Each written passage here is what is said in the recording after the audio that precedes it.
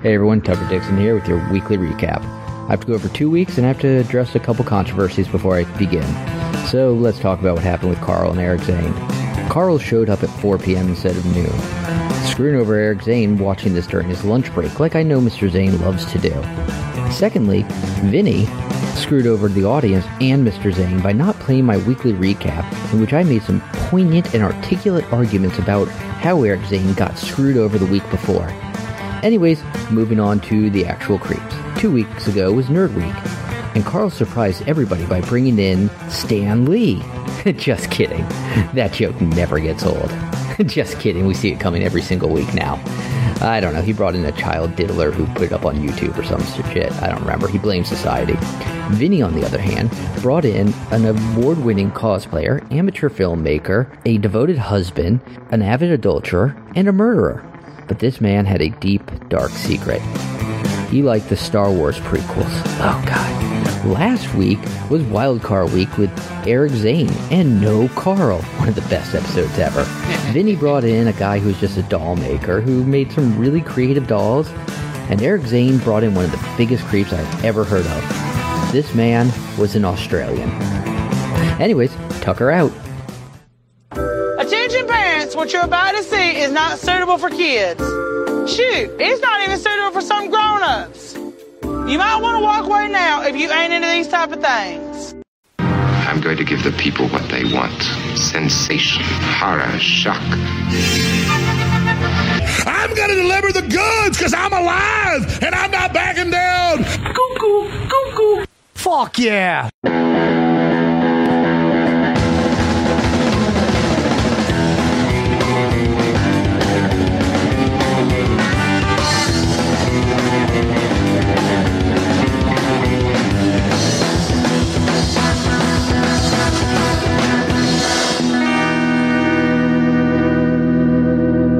Disgusting, vomit-inducing thing. Hola, creepos! Welcome to another edition of your favorite true crime podcast, the show about creeps, by creeps, for you creeps. It's the Creep Off. I'm your host, Vinnie Paulino. Some of you may know me as The People's Champion. Excelsior at all my true believers out there, and this is my co-host, as per usual, Karl. What is happening, Vinnie Paulino? It feels nice to be back to normal with you in the studio. It is nice to be back here. Cuzaroo. And to the Karl Cuzaroos out there who support the show, we appreciate that. Thank you, guys. You're on the right side of history. And all of the rest of you, the Creepomaniacs and the Merry Marchers, great job. Now, I want to By the way, take a that second. Tucker Dixon thing at the beginning, awful lot of editorializing going on during that. I feel like noticed. That wasn't just a recap. That seemed to be like taking some shots at people in there, too, it seemed. I was fine with it, except I disagree. My creep was way worse than a guy who just made dolls. But Tucker sent us this cool thing we talked about on the bonus show. I'll shout him out again. He sent us this great bust. The Lenny Dykstra Hall of Fame Award. Yes. It looks like Kim Jong-un, though. So yeah, it's very confusing. Yes. It would have made more sense to have like Lenny Dykstra on there. It's looking at me while I do the show from now on, everybody. Good. Shout out to Tucker Dixon. Now, with that being said, we need to get over some results. Okay. From 2 weeks ago, we did Nerd Week, the last show you did with me. That's right. We where haven't announced the results of that yet, have we? That is correct. And it was your guy was a kitty diddler, and my guy was a man who lured single dudes to a garage and tried to beat them to death. Right. Mark Twitchell. Shocker, I won. Oh. You got 57 to some of the votes. Come on. Thank you. Oh, you are on a roll. You're up 4-2 now. I am up 4-2. Round. That will put me on game point today, ladies and gentlemen. Let's talk about something that I'm not too pleased about. Oh, yeah, the Eric Zane show results. Yeah. Not Eric Zane show, but the show with Eric Zane on it. You know, Karl, every now and again I feel like I play my hand wrong. What are you talking about? You wanted to lose so badly. I did not want to lose. Because you want to do the polar plunge. You're a stunt boy now. I'm not stunt a stunt boy boy. Vinny. I thought you were like a co-host, but apparently you're just a stunt boy. You just want to put on a one piece and run out into the lake in February. I'm not fucking putting on a one piece. I'm wearing a normal goddamn bathing suit. That's that. I get to pick out the bathing suit. No, you don't. Yep. No. I purchased the bathing suits. No, if anybody gets to, Eric Zane gets to pick it. All right, I'll send him some ideas. Because I like it when he dresses me up. So Now, what were the results of that episode? Motherfucker. Because you brought a creep, man. You had a really good creep. Ugh. And Eric Zane got 61% of the vote. You're polar plunging. Well, listen, I got to tell you, I think I told you this. I don't know if it was on air or not on our bonus show, but you obviously wanted to lose that because his consequence was like putting truck nuts he already owns on his car. And your consequence was jumping into the lake when it's freezing cold. I mean, obviously that's the more fun thing for people. That's what they're going to vote for. No, I said I'm going to go into the lake. I never said how far. And I Right. will wear a bathing suit. Oh, I have a feeling that as soon as it touches your toe, you're going to come running back to shore. Like a big, Yes. flopping, And when I say crybaby running, walrus. I use that term. Yeah, exactly. Help! It's really cold. I can't. What is this? This is bullshit. I was on the beach this past week down in South Carolina and James Island, and I made a joke to my wife. There was a enormous person sunbathing on the beach, and I just made a quick joke about, should we push her back in? And apparently you're not allowed to judge people at the beach, I learned. Did you know that? It's a judge-free zone. I'm not familiar with judge-free zones. I was very confused. Did you by the go, whole concept. hey, fatty, do you have a podcast? By any chance? What did you say about this woman? Oh, I just assumed that she was a beached whale and I wanted to help her out. Yeah, and she heard you, yeah? No, I was just scolded for goofing on people. Get out. Yeah, I didn't know that rule. That We're in you big can't do trouble. that. You can't make fun of fat people. Right, so I I- fell asleep on the beach one time. I woke up. Kids were throwing wet towels on me. Because it was a whale. They were going to drag me back in. It was making it. Oh, you want to quit this job. Okay. All right. I believe that you fell asleep on a beach, though. You were probably like pacing yourself. I'll get back. I'll get to the water. I'll get there there. It'd still be there. All right, so this is officially on then, the polar plunge. I'll do it. I don't even want to go down there to videotape it. It's so fucking cold in February, by the way. Oh, Jessica said you wouldn't miss it, so Okay, don't good. worry. She'll hold the camera. You're not going to go to this, though? I might. I mean, you could wear... A snowsuit. Would you hold my robe for me? Will you be my Mickey? Will you Sure. scream for me and cheer for me? Sure, I could do that. Will you make a sign? I'm just not going to donate to whatever stupid charity you come up with. Yeah. That's what I won't do. All right. So, ladies and gentlemen, Carl, What's with your energy level today? I don't know, man. I'm trying to drink coffee. I'll get there. I'll get there. All right. We don't have to do these on Monday at noon if you don't want. If it's not a good time for you, we can pick another time. Listen, pal. I'm here. So I'm ready you to won, go. and our category this week, because it is the week of Halloween, We're going to do the biggest Halloween creep. biggest Halloween creep this week. You won. You go first. All right, Carl. My creep today comes from right outside of Houston, Texas. Going back to Houston, Houston. He is a Some of soft-spoken... the prep you do for this show is so unnecessary. Like, I appreciate it, because it's like you're trying. Somebody has to do something around here. Fair enough. My creep today comes right from outside of... Going back to Houston, All right, good. We used it twice. Now it's worth it. Okay. He's a soft-spoken 30-year-old optician and former father of two, Ronald O'Brien. His actions on Halloween in 1974 not only made Halloween effectively worse for everyone, he also was given a very apt title, The Man Who Killed Halloween. Halloween's still alive, though. I don't know if that's a great title. It's probably better than ever, right? Yeah, Halloween's going pretty strong. They In fact, didn't have those spirit Halloween stores that take over all the dead strip malls then. Yeah, all the circuit cities become Spirit Halloween.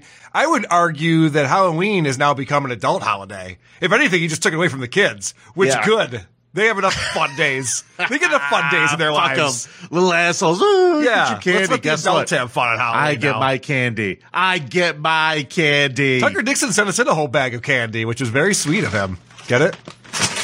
Very sweet. There's some left.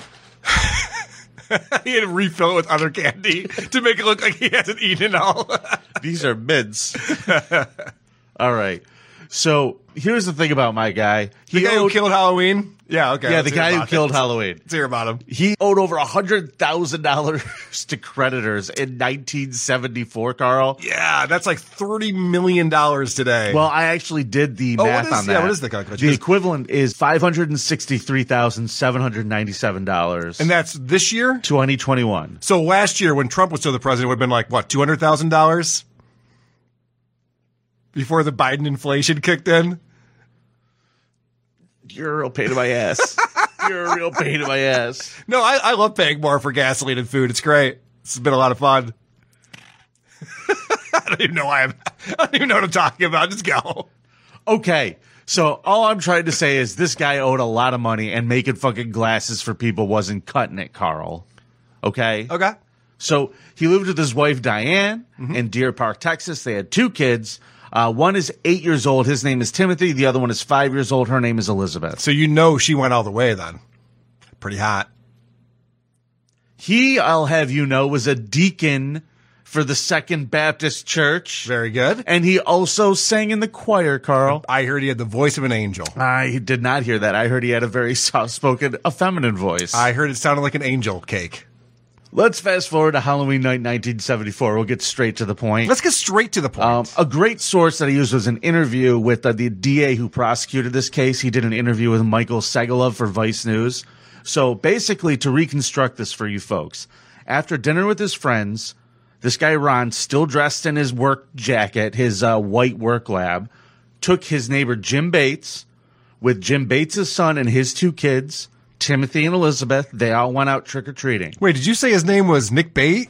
I said Jim Bate. I frickin' hate vagina. Oh, For the sake of the story and a poetic license. Not Nick Bate. Not Nick Bate. My bad. Let's call it Nick Bate. I think it's fun. Anally raping children. Happy Halloween, everybody. Disemboweling and force-feeding them their own intestines. We forget how good these songs are. I don't play them enough. All right, go ahead. On with your story. I like your versions, too. You can hear those on our YouTube channel, ladies and gentlemen. Which we have over 1,000 subscribers to. Super chats coming soon, Thanks, kids. everybody. We love you so much. You're the bestest. Now, one of the houses they approached had all of its lights switched off. The kids, still being greedy little assholes, banged on the doors anyway, even though the people didn't want to be bothered with their nonsense. Yeah. They were drinking and watching TV in another room quietly, not bothering anyone. The children ran to the next house, but our boy Ron O'Brien stayed behind a little bit. And then he catches up with the kids, and just a minute later, and he goes, "Hey kids, good news. Look what they had back here. They had pixie sticks. Pixie sticks are the best. And not only were they pixie sticks, they were 21-inch pixie sticks, the big ones in the plastic. That's a lot of sugar right there. Yeah, and the people, they had their lights out, Carl. Yeah? But they were still there. And they With pixie sticks. Yeah, they got the pixie sticks for the kids. I'm following. Yeah, sounds great. So he gives them to his daughter, to his son, to his neighbor Nick Bates' son, Nick Jr. Yep. And then he gives another one for his older sister who wasn't there. Okay, good. And then as they're walking, you know what? The choir boy, our boy Ron, sees another little kid from the church, and he gives him the last pixie stick. Wow, this guy's a saint. What a good guy. What a good guy. So they go home. Little Timothy says, "I want to have a treat for my bag." And his dad says, "You can have one thing. What do you want it to be? Please be the pixie stick." Aren't pixie sticks amazing? This is a big one. Hey, look at this giant pixie sticks. This will be great before you go to bed, won't it? Before you go to bed, pure sugar. You'll love it. Right. Why not? So kid tries to open the thing and he can't get it open because it was like stapled shut. Which was weird. Odd, okay, all right. And so his dad helped him get it open. Good. And then he couldn't get any of the stuff out because at the top it was all kind of stuck in there. So his dad again helped him get some of it out. Then the kid tasted it. He didn't like it. Yeah. He's like, "Nah, I don't like this." And, instead of being like, "All right, well, you don't like it, have another different piece of candy." He's like, "No, you opened that pixie stick and you're going to eat that whole 21 inches of pure sugar before you go to bed." Yeah. So he gets that was the rule in my house too. You got to finish your candy before you go to bed. My parents are very strict about that. You clean that plate of candy off, young man, before you excuse yourself. And he goes, "Dad, this tastes gross." And he goes, "It's sugar. It should." He goes, "Try snorting it. That'll work. You won't taste as much." You know what he did to be a good dad? What did he do, Vinny? He went and got his son a glass of Kool-Aid to help wash it down. Wash it down. It's really important that you eat this pixie stick. It's very clumpy, Dad. I don't know why. Well, less than an hour later, Yeah. Timothy was coughing up blood and declared dead on his way to the hospital. Oh. Okay. Yeah. What, do you have Taco Bell for dinner earlier that night? Is there an Arby's nearby? What's the explanation for this? Well, former Harris County prosecutor Mike Hinton, the guy who was interviewed for this article, called the morgue when he heard an 8-year-old boy had died of poisoning that night. On Halloween night, of all things, he heard this. So the next morning he calls to find out what's going on. The pathologist said that Timothy had consumed enough cyanide to kill 2 adults. Hey, that's fucked up. Cyanide? That's bad for you. Very bad for you. Very bad for you. They My said- doctor said to cut it out completely. They said this kid's breath just like reeked of almonds. Like it was very obvious. Like the guy, it took him 2 seconds to figure this out. What don't you fucking understand? Tests later found out that, shocker, the top 2 inches of the pixie sticks had been packed with poison. Like a fucking musket. Yeah, like what a dummy. You gotta goddamn- mix it in with the sugar better so they actually eat it, you idiot. Right. He just stuffed it at the top. It's like when you used to put like weed at the top of a cigarette, you dump a little bit of the tobacco out and put the weed on the top. Yeah. It's like you can tell it's not a cigarette. You're not fooling anyone with that. They also noticed that these other kids had gotten these same pixie sticks too. So luckily, and sincerely luckily, none of them ate them. It's not luck, Vinny. You just told a whole story about how this kid couldn't open it. Once he did, he didn't like how it tasted. It was all clumped together. He had to wash it down with Kool-Aid. Of course no one else ate it. They weren't forced to by their father. That's true. It wasn't I don't know luck. how the daughter got away with it. I don't know how She the was like, daughter- this kid, he sucks. Well, here's the other part of it, though. That church boy that he saw walking down the street, that he was just like, hey, here you go. Enjoy this in fucking hell, kid. Yeah. He gives it to him. Enjoy this in hell. I mean, what the fuck else are you going to say to this kid? You're murdering him. It's a trap. He gives him this fucking candy. And this kid, before he went to bed, tried to get into the pixie stick, but he couldn't get the fucking staples out. So, see? Yeah. That's what I was talking about. I guess, the later argument would be, I may put him in tamper-proof containers. Well, I got nothing. So, why are you smiling so much? This little boy just died of cyanide poisoning. Yeah, it's not good. It's not good. So the police took Ronald back to the neighborhood where they were trick-or-treating, Carl. Yeah? And they were like, so, you're telling me somebody gave you these pixie sticks. Show us which house it was. Yeah. And he's like, I don't remember. I don't know. Honestly, I wouldn't remember what house I got a pixie stick from if I was trick-or-treating with my kids. Except for the daughter remembers that he like ran over and was like, hey, here's the pixie sticks from that house. I'm sorry. I'm trying to move the fucking story along. He's walking with the fucking cops. Yeah. And he's going, I don't know. When they trick-or-treated, Carl. Yeah. They only did 2 blocks. Oh, okay. So it not shouldn't have many been that houses. hard. Right. And that's where we got the apple with the razor blade in it. And that's where we got the cyanide-laced pixie sticks. And over there, they gave us the Snickers, but not the fun size. Those like little mini Snickers. Those fucking things suck. So get the fun size at least. So you're like, you don't remember the place that gave you like a 2-foot tube of sugar to give to your children. Yeah. And he's like, I don't know. He says, well, can you tell us what the person looked like? And he goes, I don't know. Someone's arm came out and handed them to me. Okay. He's giving them every story Makes he sense. can. Yep. I'm going along with it. Yep. As long as the police have this, what's the word I'm looking for? It would be their, I don't know. I've lost it. Checking. Either way, yeah, he doesn't get motto. He doesn't tell them anything. Motto is the word. I'm glad. I was calling you out. I was calling you out for being tired today. All right, I'm back in it. Let's go. All right, the cops, they're now trying to figure out where these could have come from. Did anybody else get these things? They're putting news bulletins out. This is a massive story. Kid dies, Halloween, trick-or-treating, candy. Fucking poison. Yeah. Everybody's losing their shit. This guy's keeping his mouth shut. Right? Yeah. So as to not eat any of that cyanide. Because it was that house. Guy who owns it's not home. He's at his job at the airport. Mm-hmm. The cops show up at the airport, arrest him in front of all of his coworkers, and drag the guy out. Oh, boy. And it turns out on Halloween night, he was at work the whole evening. There was like 200 people at the fucking airport who could have vouched for him. Sure. So this dude's getting arrested, hauled out of there. And that's when they started looking at the dad. Mm-hmm. This is what Hinton said. He said that he heard O'Brien was angry at his relatives for not staying up the night of Timothy's funeral.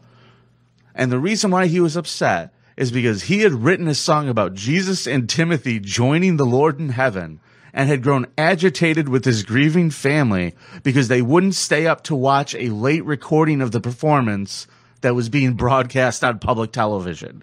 That's fascinating. Please go on. This motherfucker's like, so details are you going to add to the story? This guy's a creep. His little daughter and his wife are mourning the fucking brother who was coughing up blood all over the house like a week before. Be more funny. And he's like, don't you want to watch Dad sing? Don't you want to stay up and watch Daddy's Jesus song? He's trying to help them heal. Vinny? I have a clip of the song. Oh, okay. Let's hear it. Ladies and gentlemen, here is Ronald O'Brien. To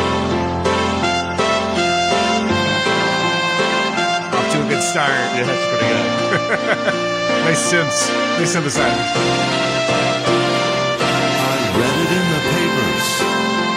I saw it on TV. I guess it'll be one empty seat when I wrestle at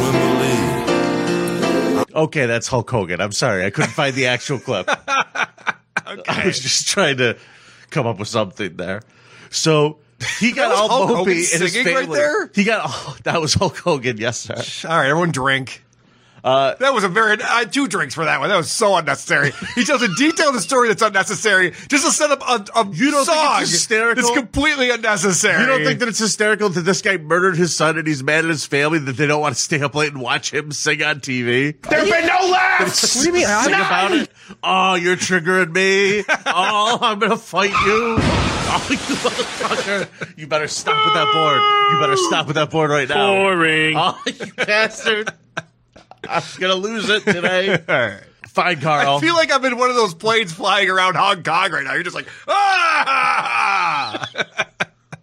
I'm not going to take your damsel in distress. Do you want to know something fun, though? I am not surrounded by Coors Light cans, so that's good. That's good. Now, they also discovered that when they started investigating that he had recently taken out life insurance policies on both of his kids. Oh, okay. Recently. Yes. Never a good move. Starting in January. Yep. Always kill the person years later. And for $10,000 in January, then an extra $20,000 a month on each child leading up to Halloween. Okay. All right. So he's trying to get out of that $100,000 worth of debt, Carl. Smart. You got to have a plan. Now, I mean, you can't just hope things work out. Do you have dead giveaway ready? Oh, I certainly can. Okay, thank you. Have it ready for me. They found out that the day after he died, All Saints Day, November 1st, Halloween was a Thursday, 9 a.m. Friday morning. He called the insurance company to collect on his You won't believe what just happened with this policy that I just increased. They had all sorts of witnesses. He was going all over town trying to buy cyanide. He went to some chemical company like, yeah, we can sell it to you, but the smallest amount we sell is like 5 pounds. Yeah. Oh, geez. And he fucking yelled at them and left. It's like, I don't have to kill that many kids, just 2. I just need to kill 2 kids. Damn it. And that's why he probably had 5 of them. If I had cyanide on me right now, I'd make sure all you guys all ate it. Teach you all a lesson here. Yeah. You want a cup of coffee, Carl? I'm good, buddy. Thank you. All right. Are you making coffee over there? Oh, yeah. Well, I have coffee. Oh, okay.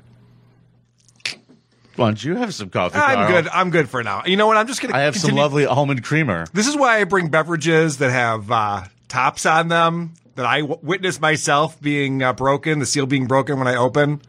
This is why. He was arrested November 5th, 1974, so not too long after, and he was charged with 1 count of capital murder, 4 counts of attempted murder for each of the pixie sticks that he handed to children to murder. Yeah. And he claimed to be innocent.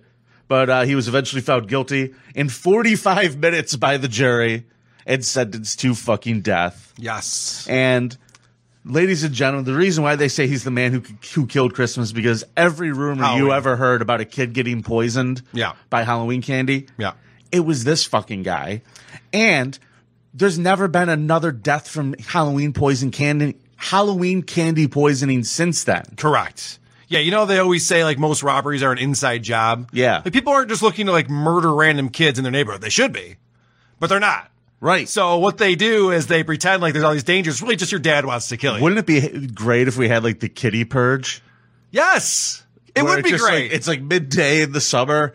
Like, starts at, like, 2, ends at happy hour. You can just run around with a sickle. Just fucking take them out. I believe that children are our future and that future is a dystopian nightmare. So yes, I agree. This is a good idea, Vinny. Thank you. Let's get on it. I'm glad we can finally agree. So Start this a guy website. poisoned a bunch of kids. Yeah. He was a He deadbeat. poisoned one kid, yeah. He tried to poison a bunch of kids, and he was singing about Jesus on TV and trying to get famous off of his kid's death by singing. And he sucks. God, that was a long story for what actually happened. I could have summed that up a lot quicker. Now, the thing that you left out that's actually interesting about this guy is that the lethal injection right before that. Yep. He says, we all make mistakes. We all do bad things. And killing me is one of those bad things, but I will forgive all of you, and God will forgive you for this injustice of you killing me. At his last day, he wasn't like sorry for what he did. No. He was calling out the justice system for putting him to death as if it was their fucking problem. But yes, I agree. They call him the Candyman too. Is his other nickname? The Candyman can. That's a better nickname than the guy who killed Thanksgiving or how? Yeah. What the fuck? You said Christmas, I said Thanksgiving. I'm sure the family was mourning well into the holidays, Carl. Yeah, I'm sure it was. Yes. Good point. All right, is it my turn now? I guess. My Halloween creep is Michael Myers. You know what this guy is up to, Vinny? You familiar with this? I've heard. Yeah. In 2008, he put out The Love Guru. This was a giant piece of shit. That's the end of my case. Now, okay. So, my creep is a guy named David. It's the double swerve, ladies and gentlemen. This way, that way. And now we're going straight. David L. Andrews is my creep for Halloween this week. In 1977, he was arrested and later convicted in 1978 for criminal sexual conduct. In 1981, he was arrested for unarmed robbery. In 1983, this is in Michigan, by the way, where he's from. In 1983, Andrews escapes from the Grass Lakes Corrections Camp in Grass Lakes, Michigan, while serving a 10 to 15-year sentence for breaking and entering. So this guy was put in this correction facility. He got out in 1984, July 19th, 1984. Andrews was arrested in Miami County on a felony warrant for escaping from the Michigan Corrections Camp. Extradition papers never arrived from Michigan, and Andrews' girlfriend, Jean Ann Yackel, post $10,000 bond for his release. Now, less than a month later, August 11th, 1984, Andrews marries Jean Ann Yackel, 27 years old, of Wagstaff. It is Jean's third marriage, and Jean has... And Aesop begat fables. 3 children. Holy shit. Are you following so far, Vinny? No. Go ahead. So this creep gets married to this woman who bails him out. So now they're married. Fast forward to Halloween night of that year, October 31st, 1984. This woman has 3 children. The youngest is Brian, 8 years old. And on that night, Brian watched his 26-year-old new stepfather, David L. Andrews, brutally murder his mother and 2 sisters by stabbing them to death inside their homes. It is still considered by local law enforcement officers and community members to be one of the grisliest murders in Miami County history. Retired Miami County Sheriff's Office Deputy Randy Cornelius, who was one of the first to arrive at the murder scene in 1984, was in attendance at a recent parole hearing. Now, in 2017, this guy was up for parole. And there's a few people who aren't having that. Yeah, I would imagine. This is one of those guys. Cornelius, who had just started... people didn't want to welcome him back into the community? Not a lot of people want to welcome him back. Specifically, this woman's son, Brian, the stepson, who witnessed him murder his entire family. If only somebody would have murdered all my sisters. Holy shit. Cornelius, who had just started his law enforcement career at the time, said he is still haunted by the images of the murder scene, and the parole hearings have forced him to experience that emotion all over again. There wasn't a wall in that house that didn't have blood on it, Cornelius said. It was early in the morning of November 1st, 1984, when Cornelius was called to respond to a crime scene in Wagstaff. Jean Yackel, 28-year-old mother of 3, was found in the living room by the front door lying in a pool of blood. Multiple stab wounds were clearly visible on her lifeless body. Down the hall and inside a bedroom, Cornelius discovered an even more horrendous sight. Crammed into the corner of the room between a bed and the wall, the lifeless bodies of 11-year-old Tiffany Dawn Massey and 10-year-old Tamara Jo Massey were covered in blood and knife wounds. So this guy murders the mom. The kids run into the room. He runs down the hallway, opens it up, kills them. Now you got Brian, the 8-year-old boy, who's still in the house, who's watching all this. So then Andrews goes into his room, covered in blood, kidnaps the boy. They go to a motel. He forces this kid to sleep in a motel with him that night. Motel. Could you imagine what that looked like when he showed up to the front desk? Oh, my God. All right, with the kid, he's probably covered in fucking blood. Yeah, I probably didn't clean up too much. It seemed like a horrific scene. So, the next day, November 1st, Andrews takes Brian to Port Huron, Michigan, where Andrews grew up. They're going to go hang with his sister there. On November 2nd, Andrews is charged in Miami County District Court with three counts of first-degree murder, and an all-points bulletin is issued for his arrest. Once Andrews finds out about this, he decides to commit suicide. He shoots himself in the chest with a .25 caliber handgun in the sister's home in Port Huron. Michigan authorities find Brian alive inside the home. Andrews is still alive, too, because a suicide attempt didn't work, and he's taken to the hospital where he's guarded there. Now, fast forward January 16th, 1985. The charges against Andrews are expanded to include aggravated kidnapping, because he took Brian, obviously across state lines, and aggravated criminal sodomy. Oh, no, not Brian. Kidnapping and sodomy charges were added, resulting from Andrews taking Brian from the home after the murder and allegedly sodomizing him several times on their 2-day trip to Michigan. So this guy murders the entire family, grabs the boy, and is just fucking his butt the entire way to Michigan. That's the only thing I can think of worse than just driving to Michigan. Yeah, it's pretty horrific, don't you think? He must have been really excited about what he had done to think that that's how he was going to celebrate. On May 13th, 1985, which was the morning the jury selection was scheduled to begin, a plea deal was announced. Andrews pleaded guilty in exchange for the dropping of the kidnapping and sodomy charges and the reduction in the primary charge to 3 counts of second-degree murder.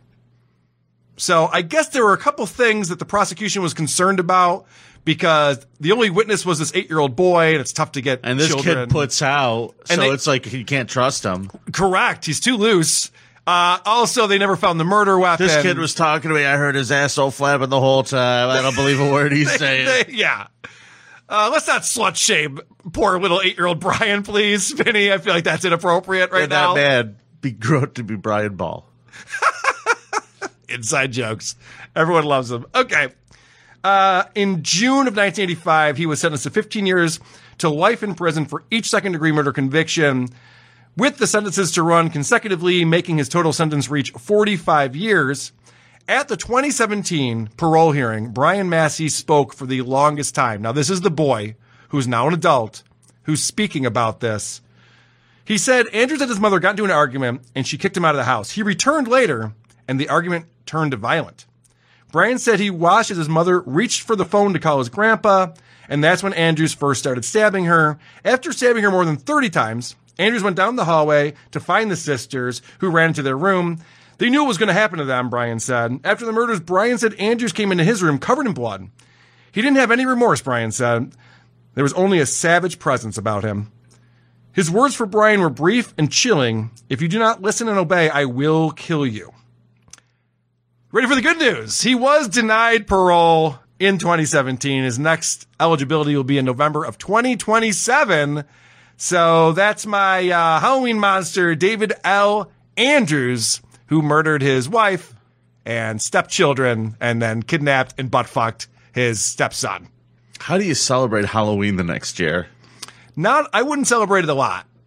I'd half-ass it. I put on one of those costumes, just a smock with the stupid plastic mask you put on your top of your head. Do you think this guy burst into tears? I think so. I think he's traumatized. Every time he sees Halloween? I think he's pretty fucking traumatized by it, Vinny, because this guy's driving from Texas to Florida every time he has to go back in front of the parole hearing. For some reason, they changed the law so at 50% of the sentence served, he can start filing for parole. So now all these people get dragged back to tell this story again every 10 years. It seems like a weird system. Don't you think the people on the parole board are like, yeah, we know, we butt fucked you. Yeah, we remember you the last time. We got it. They're like, look, we're letting guys out who butt fuck boys all the time. You think that story is going to change anything here? We can't wait to let these people out. Yeah. Did you take any vows of chastity by any chance before you did it? Because then you're immune, apparently. All right. So that's my creep. Creepiest Halloween. And I go back to 1984 with David L. Andrews. Yours is what, 74? Well, yeah. My guy, Ronald O'Brien. See, this is what you always do. Here we go. All right, yeah. Let's continue your argument because you had your chance. I was just saying his name. You had your chance. All I said was his name. You were about to go into your whole thing. Watch this. Ladies and gentlemen, vote for Vinnie and Ronald O'Brien, the Candyman. The Candyman can. Let's see that dick. Ah, you ruined it. I was done. All right, I was letting it go. All right. Fucking fight you. Can we do voicemails now? I guess. All right, cool. The voicemail segment is brought to you by our friends in Syracuse. Oh, do we not have a new ad? Oh, okay. The Creep Off voicemail segment is brought to you by the City of Syracuse. Halloween is approaching, and we want you to have fun and be safe. Know which houses give out the good fentanyl. See you in Syracuse. Good advice. Solid advice. So this one came in, and Carl, I got to tell you, I feel like this person is speaking for a lot of fans here. Uh-oh. I think you should listen to what they have to say. I don't like where this is going. Hey, Vinny and Carl. I decided to become a patron after dickering over whether or not to patron you two freaks or not. I've been hesitant to join as I was, and still am, concerned that I'll end up on some database once the Creep Off donor list is leaked. After a few weeks ago, Carl had a show with the Turk Kaya where he shattered that illusion of the relationship between show host and listener. Of course, we are not your friends, Carl with a K, but you didn't have to reduce the relationship to so explicitly a transactional one. I felt like a filthy John exchanging lucre for cheap entertainment. I don't want to be reminded that I'm just a passive pay pig for WATP. Please lie next time and say that we listeners are your friends and online family. Thanks to you, I am now a Vietnam true believer, as your co-host seems to appreciate the fans just a little bit more than you. Vinny, despite being the worst possible combination of humans, Californian and Yankee, you have grown on me. However, I do hope that you are just playing a character who likes pro wrestling ironically. Please don't call me back. Carl, I love you. I love the fans, and I appreciate the support. We are friends. In fact, when I was down in South Carolina, I ran into a fan, Luke, who came up and introduced himself, and we took a selfie together. We're buddies now. What, did he just hear you talking somewhere loudly? Yeah, I know. It's funny. I knows that voice. It's funny. I actually was not saying a word at the time he recognized me, which was odd. But I was wearing my Bills jersey, so that kind of gave it away. Everywhere he goes. Well, it was Monday. It was the game day. Everywhere he goes. How dare you? So this is somebody who did some sleuthing into figuring out who was the person who hacked the vote a few episodes back. Okay, good. Let's get to the bottom Hey, of this. Vinny, I did a little internet sleuthing, and I think I figured out who voted for Carl all those times. Lenny Dykstra. Motherfucker. Hi. Motherfucker. Very possible, sir. Very possible. He's a creep. I love this voicemail. Hey, Carl, I gotta say, I'm a big fan of Who Are These Podcasts, and I've loved it in the Creep Off. So I finally pulled the trigger, signed up for the Patreon, and became a Vietnam true believer. Go fuck yourself, you club-footed piece of shit. Cuzaroo. What is this all about? Excelsior. True believers. What is this all about? Do we have we should do a current tally on that, see where we're at. Because I won the race to 50. But I don't know where we're at these days. Yeah, we got to go back and figure that out one of these days. Because otherwise, what's the point? Why do we still have it? We never talk about it. Fun. It's not fun if we don't. All right, whatever. All right, listen. We're having too much fun. Listen, pal. Yeah. We got to talk about some emails that we got real quick. Okay. I believe you have one that you're supposed to read. Oh, yeah, that's right. I do have one. I'll read it right now. You asked someone a question a few weeks ago when we told the story about how I spilled a big fresh glass of tequila all over the front of me while I performed. So what happened was Vinny was the feature act for Harold Williams. Harland. Right? Harland Williams, thank you. I knew I said Give it that time. wrong. And so we went to see him for the early show on Saturday. I thought he did fantastic. He did really good. And then our buddy Crunk Daddy 68 came down with his friends from a local college here, and they came to see Vinny perform in the later show, which I did not see. But then Vinny told the story about how he spilled his cocktail all over him, and it was really hard to recover from that. So Crunk Daddy, Daddy said, I'd like to hear your version of it after I said I won the audience back. Correct. According to you, this was a triumphant moment where you went from heel to hero because you're so amazing. So let's hear what Crunk Daddy. From zero to hero. Let's hear what Crunk Daddy had to say. In fact, some would call me the hero of the stupid. Creepos. This is Crunk Daddy 68. Carl was asking for my version of Vinny's spilled drink story in the last episode. Asking you shall receive. Thanks, Crunk Daddy 68. So I sat close to the stage. I sat so close to the stage that I could touch Vinny if I wanted to. You don't want to. No. Vinny spilled the drink, trying to switch hands, and he leaned against the wall in embarrassment, like he stated. What he didn't add after that, I threw out a comment, which was something along the lines of, maybe you should start drinking after your set. So this guy's heckling you before you even get a word out. Yep, I forgot about that. That is true. Which got the room chuckling, because Vinny quickly responded, I'll do that next time, thank you. Great line, Vinny. Yeah, real killer. Real comic genius. You really got the room chuckling. I think that's exactly what Carlin would have said. Yeah, right. Vinny, like a true professional, leaned into the joke. He used it as a good segue into a joke about another embarrassing moment he had while doing stand-up. He had also gave the worker Gabe is it short order? Is that what an SO is? A shout-out? Yeah, short order? Shout-out. A shout-out for cleaning up the stage and replacing his drink. At the end of his time, he circled back to the spilled drink by picking up his new drink with two hands like he was a child, which gave us one last funny moment. Oh, waka waka. I concur with Carl that Vinny really had a good set. My friends who didn't know Vinny beforehand only had positive things to say about his set on our ride home, which doesn't include the things they had to say about your physique. Oh, yeah. No, the set was fine. The odor, so though. hard to look at. The odor was difficult. Except two of them thought Vinny spilled his drink on purpose. I could tell by his reaction it was real. On another note, I appreciate Vinny stopping himself before doxing my location last episode. Doxing his location? We know what state he's from. Is that going to dox him? Yeah, I don't know. I feel like he doesn't want to be associated with any of this. What I don't appreciate is neither of you commented about how handsome I am. Okay. All right. There's your note. Thanks for coming. You got another email over there? I do. This one is very interesting. This one came in from Ara Elkins, and they write, Hi, gentlemen. I'm an actual practicing attorney who works primarily with juvenile criminal defendants. This is what I type like. Good. During episode 82, you talked about Eric Zane's story about his coworker and his juvenile record. Yes. And there were some pretty clear misunderstandings. Okay. Ain't no fact checking. Ara, you sent in a whole explanation here, but you also sent in all lawyers speak of I am not able to give this as legal advice because I am not licensed in every state. Right. This is not anything to do with this particular case, but if I were representing and perhaps these are the circumstances, maybe this is what. Okay, we get it. Juvenile courts use different words for everything on purpose, and this is all by statute, meaning it's not something judges have a choice in. For example, in adult court, if you're convicted of a crime, in juvenile court, under the exact same facts, you're adjudicated, or it's a delinquent offense, or an adjudicated delinquent. One of the reasons behind this is specifically so you can truthfully answer questions about criminal convictions in the negative.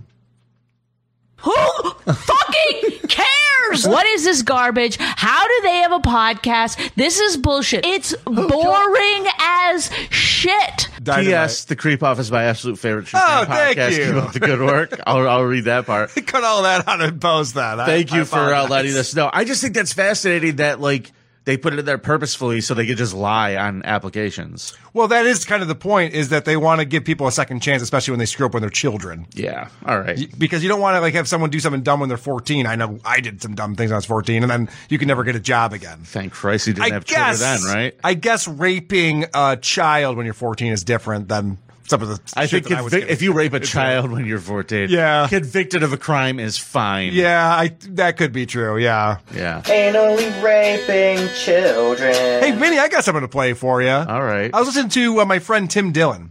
Okay. And Tim Dillon actually had a message for you specifically. I don't believe it. Which I was surprised by, because sometimes he'll use my name as a fun little shout out. Like we like to give shout outs to each other back and forth, but it's kind of behind the scenes stuff people don't really know about. Sure. If you're not listening closely.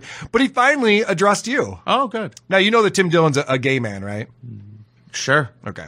I have mild homosexuality. My homosexuality is not pronounced, but it's effective when it needs to be. I have sex with men, but that's not really what being gay is anymore. Being gay is not really having sex with men. It's really dyeing your hair. It's gone from having sex with men to dyeing your hair, which is much easier to do. Looking good over there, Blondie. Looking real good, buddy. It started as my wife wanted to do it as a goof, and now he's just keeping it up. He's getting the roots touched up because it looks like shit all the time. It's a fucking awful vicious cycle. When I heard Tim Dillon say it's a vicious cycle, I dye my hair because I'm unhappy. I am unhappy because I dye my hair. It's a vicious cycle. Let's do a scum parade, you fucking asshole. I'm ready for a scum parade. Let's do it. All right.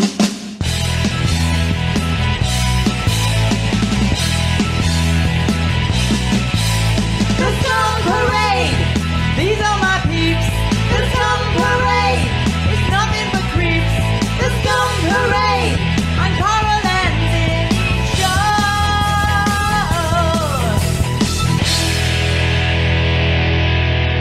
A man from Pittsburgh's Bloomfield neighborhood launched pumpkins at a grandmother who parked in front of his home to pick up her grandchild a few doors down, police say. Yeah. James Gazis, 41, is charged with aggravated assault and propulsion of missiles. Propulsion of missiles is a crime, is it? Apparently. In connection with the Wednesday altercation, a criminal complaint filed in the case said Gazis threw pumpkins after he heard his wife screaming outside their Pearl Street home. Okay. She sounds great. He said his wife screamed that a woman who had parked in front of their house nearly hit her and their child, at which point he threw 2 pumpkins at the car and its driver. Well, this is good for our Halloween episode because there is nothing scarier than an old person behind the wheel. That is the scariest. That is a scary sight to see. These people have no business driving automobiles. And I'm sure after she got hit in the dome with the pumpkin, she didn't have a clear recollection. I didn't almost hit anybody. You should always throw pumpkins at those people. Tell them to stop driving. I wish fall was all year, so I had pumpkins on my front porch all the time. So the woman told police she wasn't sure if she lost consciousness, but she was struck in the head with the pumpkin. Police noted that she was bleeding, and she told officers her head hurt. Yeah. Oh, my head hurts. You're getting hit in the head with a pumpkin will cause it to hurt. I'm no doctor, but I do have a friend. Yeah. Her son told officers he scuffled with James Gazis after he threw the pumpkins and ultimately threw him to the ground.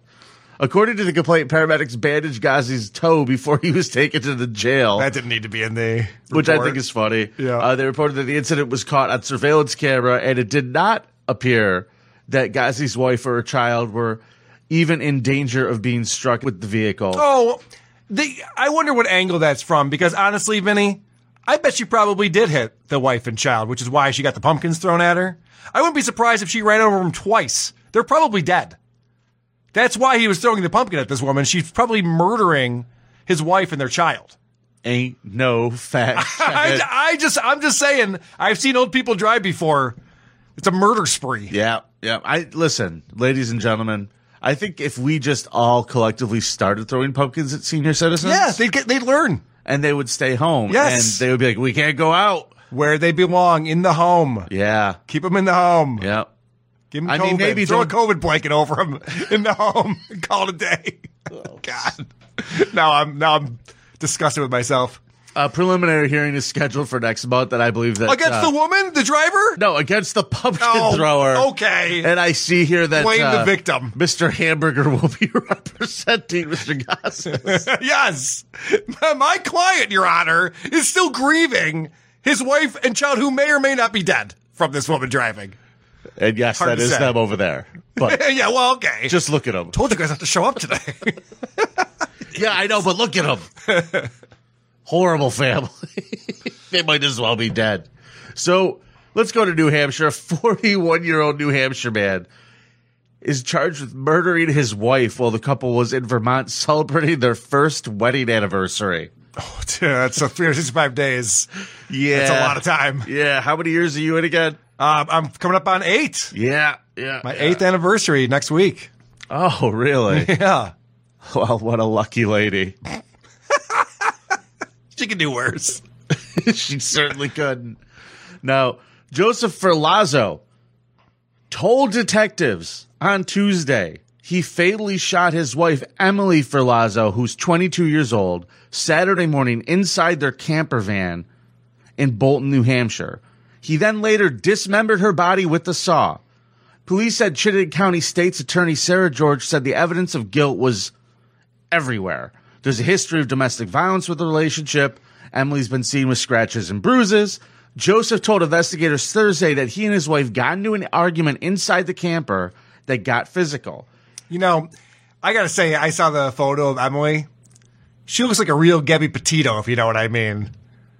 She might have had Dead? this one, she might have had this one coming. Well, that too. Oh, okay. But keep antagonizing your boyfriends and husbands. Well, ladies. Joseph said that after Emily Ferlazzo had stopped hitting and kicking him, she laid on a bed because she got tired from hitting and kicking him. After 5 to 10 minutes, Joseph Ferlazzo retrieved a handgun, jumped on top of her, and shot her twice in the head. That'll do it. According to the affidavit of probable cause, he told investigators he began to have an anxiety attack, placed a garbage bag over her head, and moved her body to the bathroom of the camper. Oh, this camper must have been some sight. It's a fucking Jackson Pollock. Yeah. On Saturday morning, Joseph said he took the camper from Bolton to a friend's house in St. Albans. According to police, about 12 to 15 hours after the shooting, he used a handsaw to dismember her body. He told police he then placed the body parts in garbage bags, which stayed in the camper. Oh my God, this guy. If you're going to go through the trouble of handsawing someone's body into pieces and then putting it into bags, don't confess your crime to cops. You're pot committed at that point. You're all in. I don't know what's going on here, officer. I don't know what you're talking about. I have nothing to do with any of this. Be it's all very like tragic. my creep the Candyman till the day you go to the fucking lethal injection. Just you know in case the governor's listening. Vinny, I know that you know how much work it is to handsaw someone into pieces. This takes hours and hours. It's grueling work. Just to be like, oh yeah, you got me. I did it. Then why were you going through all of that? Fucking hysterical. Funny guy, Carl. Poor Joseph. Never confess, buddy. Well, when police searched the camper, they found the bag, so. Right. They said, oh, look, human remains. The remains were sent to the office of the Vermont medical examiner for autopsy. They found the weapon they believe he used to kill Emily and the saw used to dismember her. So as you said, you can imagine that this trailer was a fucking mess. Oh, God. And here's the thing that blew my mind on this. They went to court the other day, and his lawyer entered a plea of not guilty. Yeah. Guess what? Too late. He already like, confessed to the police, you idiots. He's like, good luck with that. We got the gun that you shot her. Wasn't me. You chopped her up in the shower. Wasn't me. Nice. Got your confession on camera. Wasn't me.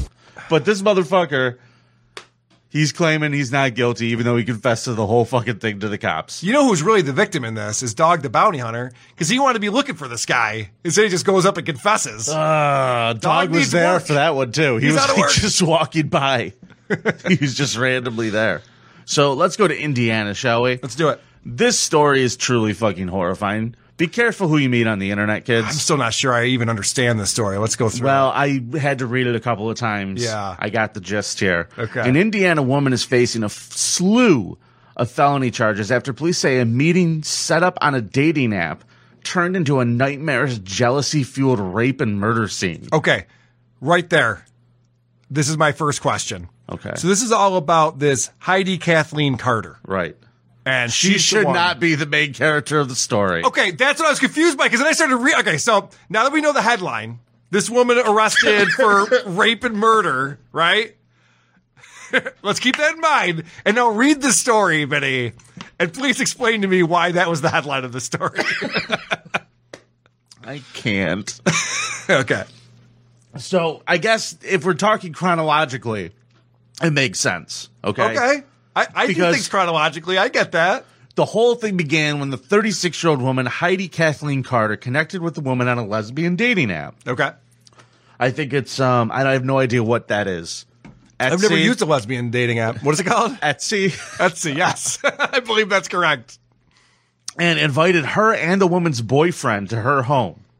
Okay. So the lesbian has a boyfriend. Okay. We'll find out very soon. Heidi Kathleen Carter also has a boyfriend. Right. Now, when the couple arrived at Carter's home, the three of them drank alcohol and took drugs before engaging in consensual sexual activity. So I don't like this part because I need you to be a little bit more specific about the take drugs part. Is it meth? Is it Molly? These are very different drugs that you would react to very differently. I would imagine if you're about to have a threesome, you're either, well, you're a degenerate. Both work. Both of those would work. Yes. They would both are options. Correct. That very different ways. Listen. If you're thinking about having an orgy on meth or Molly, I mean, I would pick Molly out of those two. I'm just saying. pick the Molly. Pick the Molly, 100%.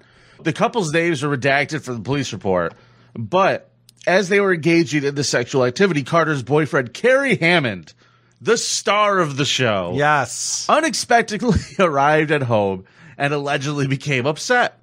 Why? Because his girlfriend was getting pounded by this stranger? I believe that was it. Okay. That'll do it. That gets some people very upset when they see that. The surviving female victim told investigators that Hammond grabbed a baseball bat and began ruthlessly beating her boyfriend. Yeah. Hammond then restrained the couple using duct tape, beating and abusing them for hours. According to the affidavit, Carter restrained the couple using duct tape, beating them and abusing them for hours as well. She allegedly helped Hammond restrain them and held them at gunpoint. Reportedly threatening to kill the victims, Hammond raped the women several more times while she was restrained. She was there for sex, dude. You could have just joined in. Holy shit. Could have just joined in. I'm sure they'd be like, fine. Yeah, come on in. Sergeant Gray from the Evansville police described the scene as gruesome. They said that Carter left the home for a couple hours, during which time Hammond beat the male victim, reportedly kicking him with steel-toed boots before using a belt to strangle him to death after he saw him trying to escape his restraints. All right, so this is the boyfriend murdering the guy. She went out for takeout. Like, she went out to go pick up Taco Bell or some shit. Right, which is why I'm confused about this story. All right. So, she lured them. I don't know if that's true. They're all getting it on. This guy just showed up. They said it was unexpected that he showed up. Okay, so here's what I'm thinking. I'm thinking that this Kerry Hammond is really stupid. And she wanted to have her sex party, right? Who's Kerry Hammond? The boyfriend. The guy who beat everybody to fucking with the bat. Okay, got it. Okay. So she's like, Carrie, these people just showed up. They were selling Bibles and they just started fucking me. I can't believe it. Yeah, right. They did what? And then he just started beating the shit out of them. You know, when I read Matthew, I get all hot and bothered. And he's just like, hold this gun on him while I tie him up. And she's like, yes, sir. And she just plays dumb because this guy's obviously a violent, stupid lunatic. Yeah. So she probably blamed the whole thing on them. This guy took all of his anger out on those two poor fucking people. He raped the shit out of this woman. Fucking killed this guy, beat him to death, stomped his head in with steel-toed fucking boots. Right. And this bitch left the house to go run errands. Well, I mean, they got to get some food eventually. Yeah. So she definitely deserves mentions here. She sucks. Oh, yeah. No. I'm not a fan of Heidi. That wasn't my point. Heidi and Carrie. Heidi's a problem. Names. So they also tied and shackled the female victim while the male suspect raped her multiple times throughout the day. Gray added that Carter told police she only pretended to help Hammond and held the gun on victims to appease him. That story checks out to me. I would believe that. So when Carter returned, Hammond had allegedly wrapped the man's body in blankets and moved him into another room in the home. Yep. In a shocking turn of events, police say that Carter, this woman Heidi, then invited another woman over to help her clean the house in preparation for an impending inspection by the landlord. Ah, yes. So you want to have your friend come over, help you clean up a little bit because you don't want to have any violations. Yep, that makes sense. Yep. Most people don't have a dead body wrapped in blankets just laying around, though. You know what else bothered me about this? Is they ordered pizza. Yeah. And I hate the woman cleaned at least 2 rooms in the house, and then they ordered a pizza. I hate this thing where you think that you can just buy pizza and people will help you move or clean your house or hide dead bodies. Offer some money. Pizza's not enough. Again, why I'm the people's champ. Just call me, everybody. Well, yeah, Vinny'll do things for pizza. I'll do lots. I'll do things I'm ashamed of for pizza.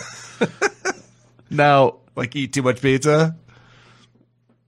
Yeah. It's a circle. I know all about it. All right. So they're eating pizza. That's when the woman allegedly heard a strange noise coming from the bathroom and went to investigate. There, the witness made a grisly set of discoveries. I love that from the article. The woman stated she heard a female asking for help and begging to use the restroom.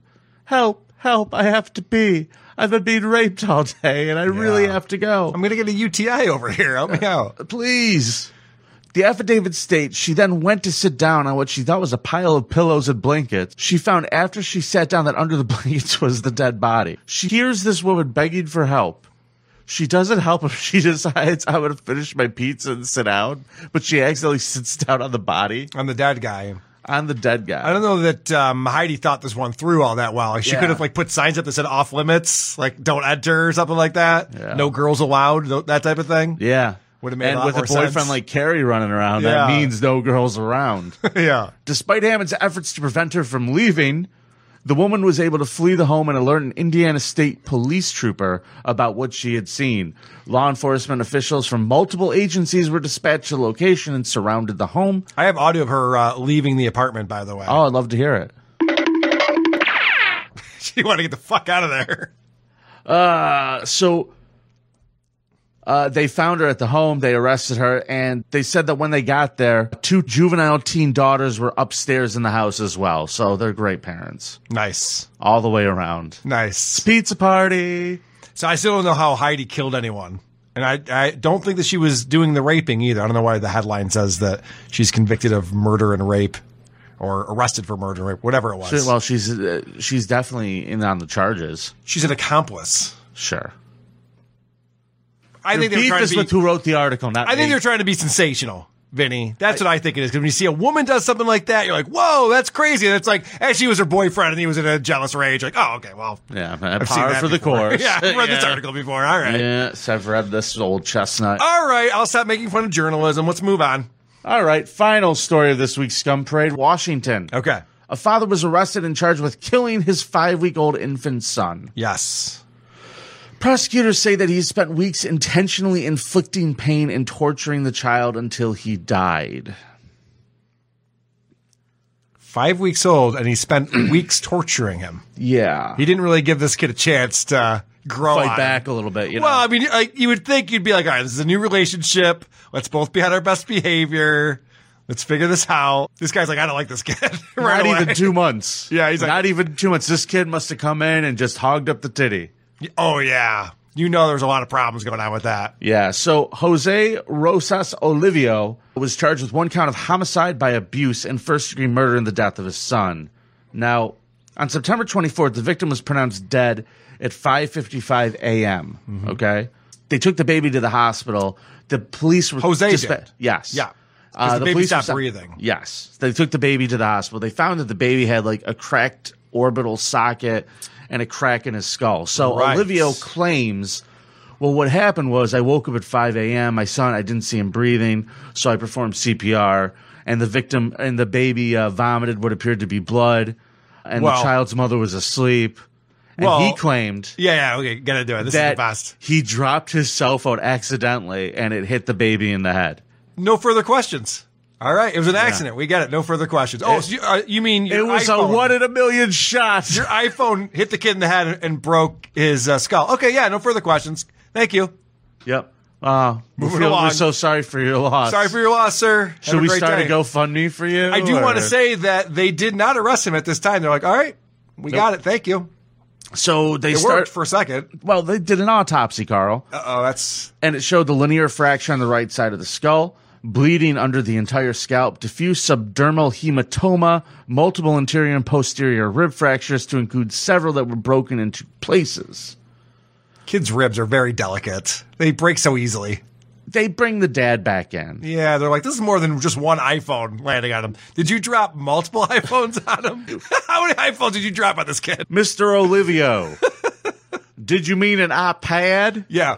Could it have been an iPad and a laptop? How about, do you have an old CRT monitor laying around? I don't know why I use that accent. We're in Washington State. Yeah, I know.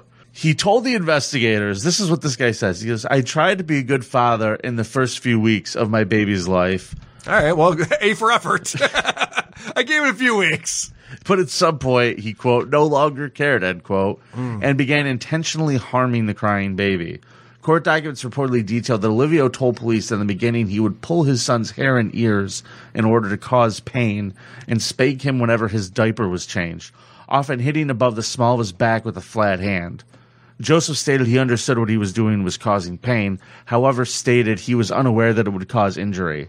So right, well, fuck this guy. Yeah, that's an odd thing to say. Oh, I knew it would hurt for a second is what he's just trying to torture him. I wasn't trying to kill him. You think you could wake me up at all hours? Honestly, babies are annoying. All right. And while we can read this and be horrified reading the story, but you and I don't know that baby. Maybe if we did, we'd understand. Maybe we'd be like, yeah, you know what, Jose, I get it, man. This kid sucked. This kid was so annoying. He obviously was not a cool roommate. Well, ladies and gentlemen, we're going back to the baby throwing league. Yes. Because this motherfucker admitted that he found himself throwing his infant son into his crib from a height above his stomach and chest. He reportedly threw the baby so he would rotate in the air like a football. Yes. In a manner. Perfect spiral with a 5-week-old. In a manner to ensure that the child's head hit the back of the railing or the crib. Jesus Christ. Additionally, they said that the bed and the crib was cluttered with toys and objects that the kid would land on. Can we bring this back for Father's Day? I want to revisit this story. This guy. He lives with the mom, too. He's waiting. Murder him. He waits for the mom to fall asleep, and then he starts torturing this kid. Murder him. What an asshole. Why is our son crying all night long? I don't know. He's just fussy. She's at work just drinking tons of coffee going, but baby, I'm just so thankful that I have Jose. He's just stayed up all night with the baby. Yep. Staying up with him even though he cries all through the night. He allegedly said that he squeezed the boy every day and oftentimes would force so hard that his shoulders would hurt. His shoulders would hurt by squeeze. So in other words, all the broken rib cage bones, all the broken ribs, that was because this guy's squeezing him. Shut the fuck up, you motherfucker! Stop fucking crying! Stop it! Stop it! You're being very I'm not bad. saying he should have done it, but I understand. At least once the child stopped breathing for a period of time, Olivia reportedly said he would wait for the baby's mother to fall asleep, like you said, before he would start this abuse. He is being held on a $500,000 He's like, bond. stop hitting yourself. Stop hitting yourself. Stop hitting yourself. This little 5-week-old. Oh, it's so fucking awful. This guy, fucking murder him, please. All right. Yeah, I'm fine with it. I'm good with it. I'm good with that. I don't think Washington State has the death penalty, though, if I was to guess. I have a feeling they'll be like, oh, let's let him out in 5 weeks. I'll get it, please. Cool. So, ladies and gentlemen, that's this week's Creep Off. Thanks for listening. Please vote this week. We really appreciate it, thecreepoff.com. And also make sure that you follow the show on Twitter and Instagram. We're having lots of fun over there at CreepOffPod. Carl, anything you want to say? Yeah, did we talk about how we just did a bonus episode? We did another Scum stream. We certainly did. We had a silly old time on that one. We did. That was a lot of fun. We talked about Alec Baldwin, and we had a lot of fun on that. So that's patreon.com/thecreepoff. If you want to subscribe for as low as $5 a month, get all of our old bonus shows plus the 2 bonus episodes we put out every single month. Yes, and we have a new one coming. The poll is going up today. Oh, good. We want Hall your of Fame? Nominations for Hall of Fame. Let's get it. Let's get another Hall of Famer in there. We got to keep inducting these people. Giddy up and leave a voicemail, 585-371-8108. It's nice to be important. It's more important to be nice. Gia.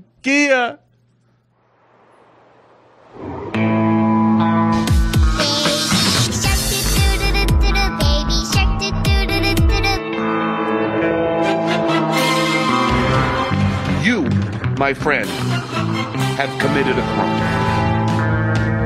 It's the Creep-Off. Who's that old guy over there? Uncle Paul, with the creepy old guy stare. Uncle Paul. The Candyman can. Wasn't he? What an asshole! Going back to Houston, Houston, Houston.